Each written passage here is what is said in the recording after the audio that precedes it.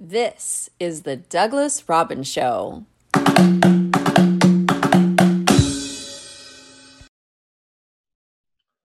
Good afternoon, folks. Welcome to Douglas Robbins' Den of Discussion, episode 4, in which we discuss self-publishing versus traditional publishing. You can check me out at douglasrobbinsauthor.com.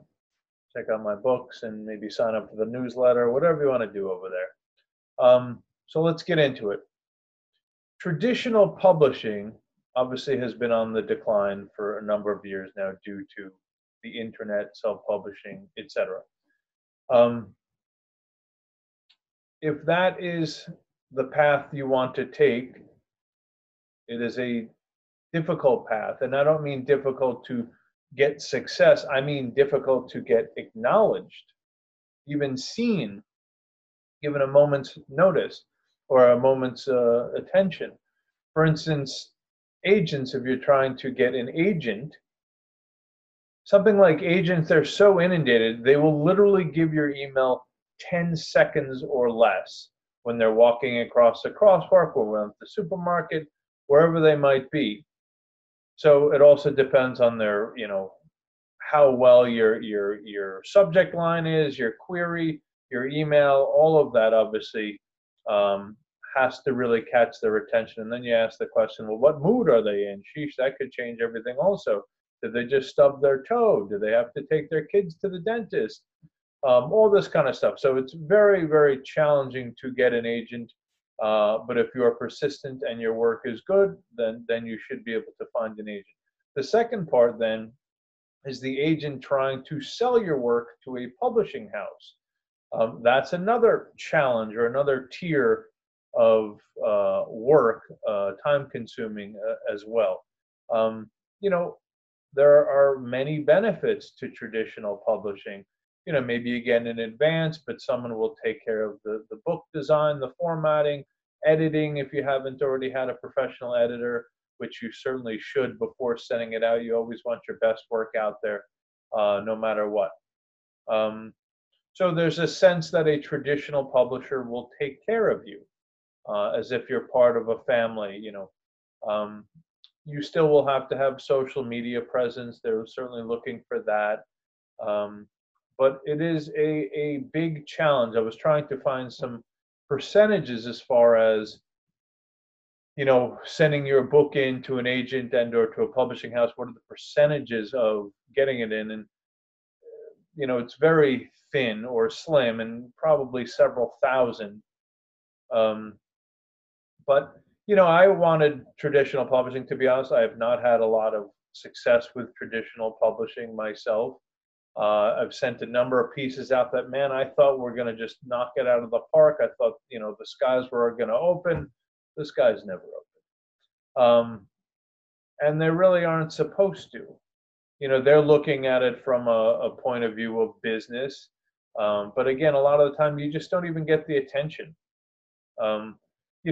Wanted to go over some very famous books that have been rejected numerous times. Chicken Soup for the Soul, 140 times it was rejected. Gone with the Wind, 40 times. A Wrinkle in Time, 26 times. Agatha Christie was rejected for 5 years straight. Louis L'Amour, 200 rejections. Zane Grey, an agent, wrote, "You have no business being a writer and should give up." Many writers have received horrible comments, as if it's some battle between the writer and the agent. The Shack, which was a famous book, is now a movie. Even it was a Christian-based book, and even the Christian publishers wanted nothing to do with the guy, and he ended up self-publishing it himself at like the local Staples and just handed it out to friends, and essentially friends started sharing it with other friends, and it grew and became this enormous success. J.K. Rowling, world famous for rejection. So, you ask the question, like, well, is that the book? Does that have anything to do with the merit or quality of the book? And obviously the answer is no. Can you imagine being the agent who rejected J.K. Rowling, $4 billion industry and beyond? So it's not a reflection of you, but obviously it feels like it is. When we're rejected, it feels like almost like a parent figure saying, well, you're not good enough. And that's often what we're asking for, is that validation initially from an agent, from a publishing house, to say, you're safe, we're going to take you in here, we're going to put your work out there. But even traditionally, that doesn't mean there's going to be success. It doesn't mean that they're going to really push your work if you're not a big name. And they say, well, how do you become a big name? Social media, just getting out there, thousands of likes, et cetera, et cetera. So, there have been, so for instance, with music, plenty of bands, big bands that went on to become big bands that got panned by the critics at the time because the critics didn't understand it, they didn't like it. It was the old guard, the old music. Even T.S. Eliot, who had become a famous writer, rejected George Orwell, saying, no, this is no good. No one would want to read this. So these are the gatekeepers, the ones that will make or break you if you only pursue traditional publishing. But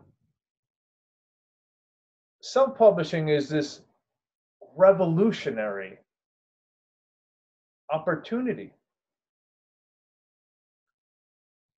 that there are no gatekeepers any longer. People that they're just readers, agents, publishers. They're all just readers. They don't know half the time what's good or not. With Harry Potter, you kept hearing, oh, nobody wants to read about a wizard in school. Nobody wants to read about schools. Nobody wants to. Really? Clearly, they did not have their finger on the pulse of the public. And clearly, all these other rejections, and there's thousands of them. So the self-publishing is this revolutionary idea, and it's available to anyone and everyone. So you still want to put your best foot forward. It's not just throw some words on a page. You still want to work your craft, make it as spit shine and as interesting as it can be. It still needs to be high quality, but they aren't rejecting things based upon quality. So you still want a professional editor, you still want a professional book cover, formatting, everything needs to be knocked out of the park. And that story still needs to be great. Though plenty of stories aren't great and become big successes. But the point is, here's this opportunity that costs you, generally speaking, very little. Yes, an editor will cost you, a couple grand. Book designer probably, another $500 to $1,000. But you have the opportunity to put your works into the world. To say, here I am, this is me. Take a look, let's connect, read it, you can get reviews, etc. So I would highly recommend, and I've read and I've met many self-published authors who have sold 1 million books or more, never once being successfully published traditionally. But did social media, have gotten on podcasts, have run some ads, getting the word out there has been their key. And so I would simply say, believe in yourself. Do not ask the agents or the traditional houses to validate you. That is not what they are there for. They are simply, business and trying to, they're trying to find good books, but half the time I'm not sure if they know what a good book is. Same as the music industry often rejects great bands that go on to become, world famous because the public has determined that these guys are good or not. So, with Amazon and Kobo and all sorts of opportunities out there, it is your chance that this never before existed in the history of humankind to put this out there. So I would say put your best foot forward, start social media, Facebook, Twitter, reach out to people, get an editor, and do it and work it. If this is truly what you want, you got to work it. You got to fight for it because the sky is the limit. If it is good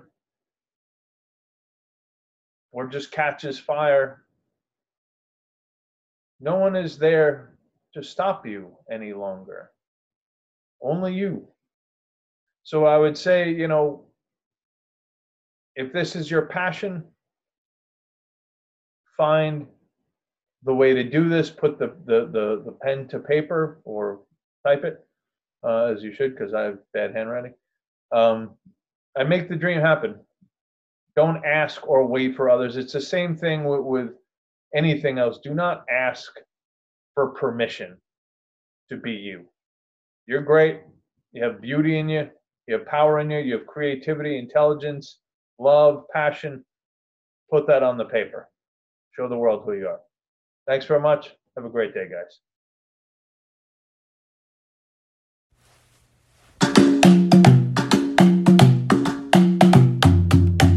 Thank you for listening to The Douglas Robbins Show. To find out more about Douglas and his books, check out douglasrobbinsauthor.com.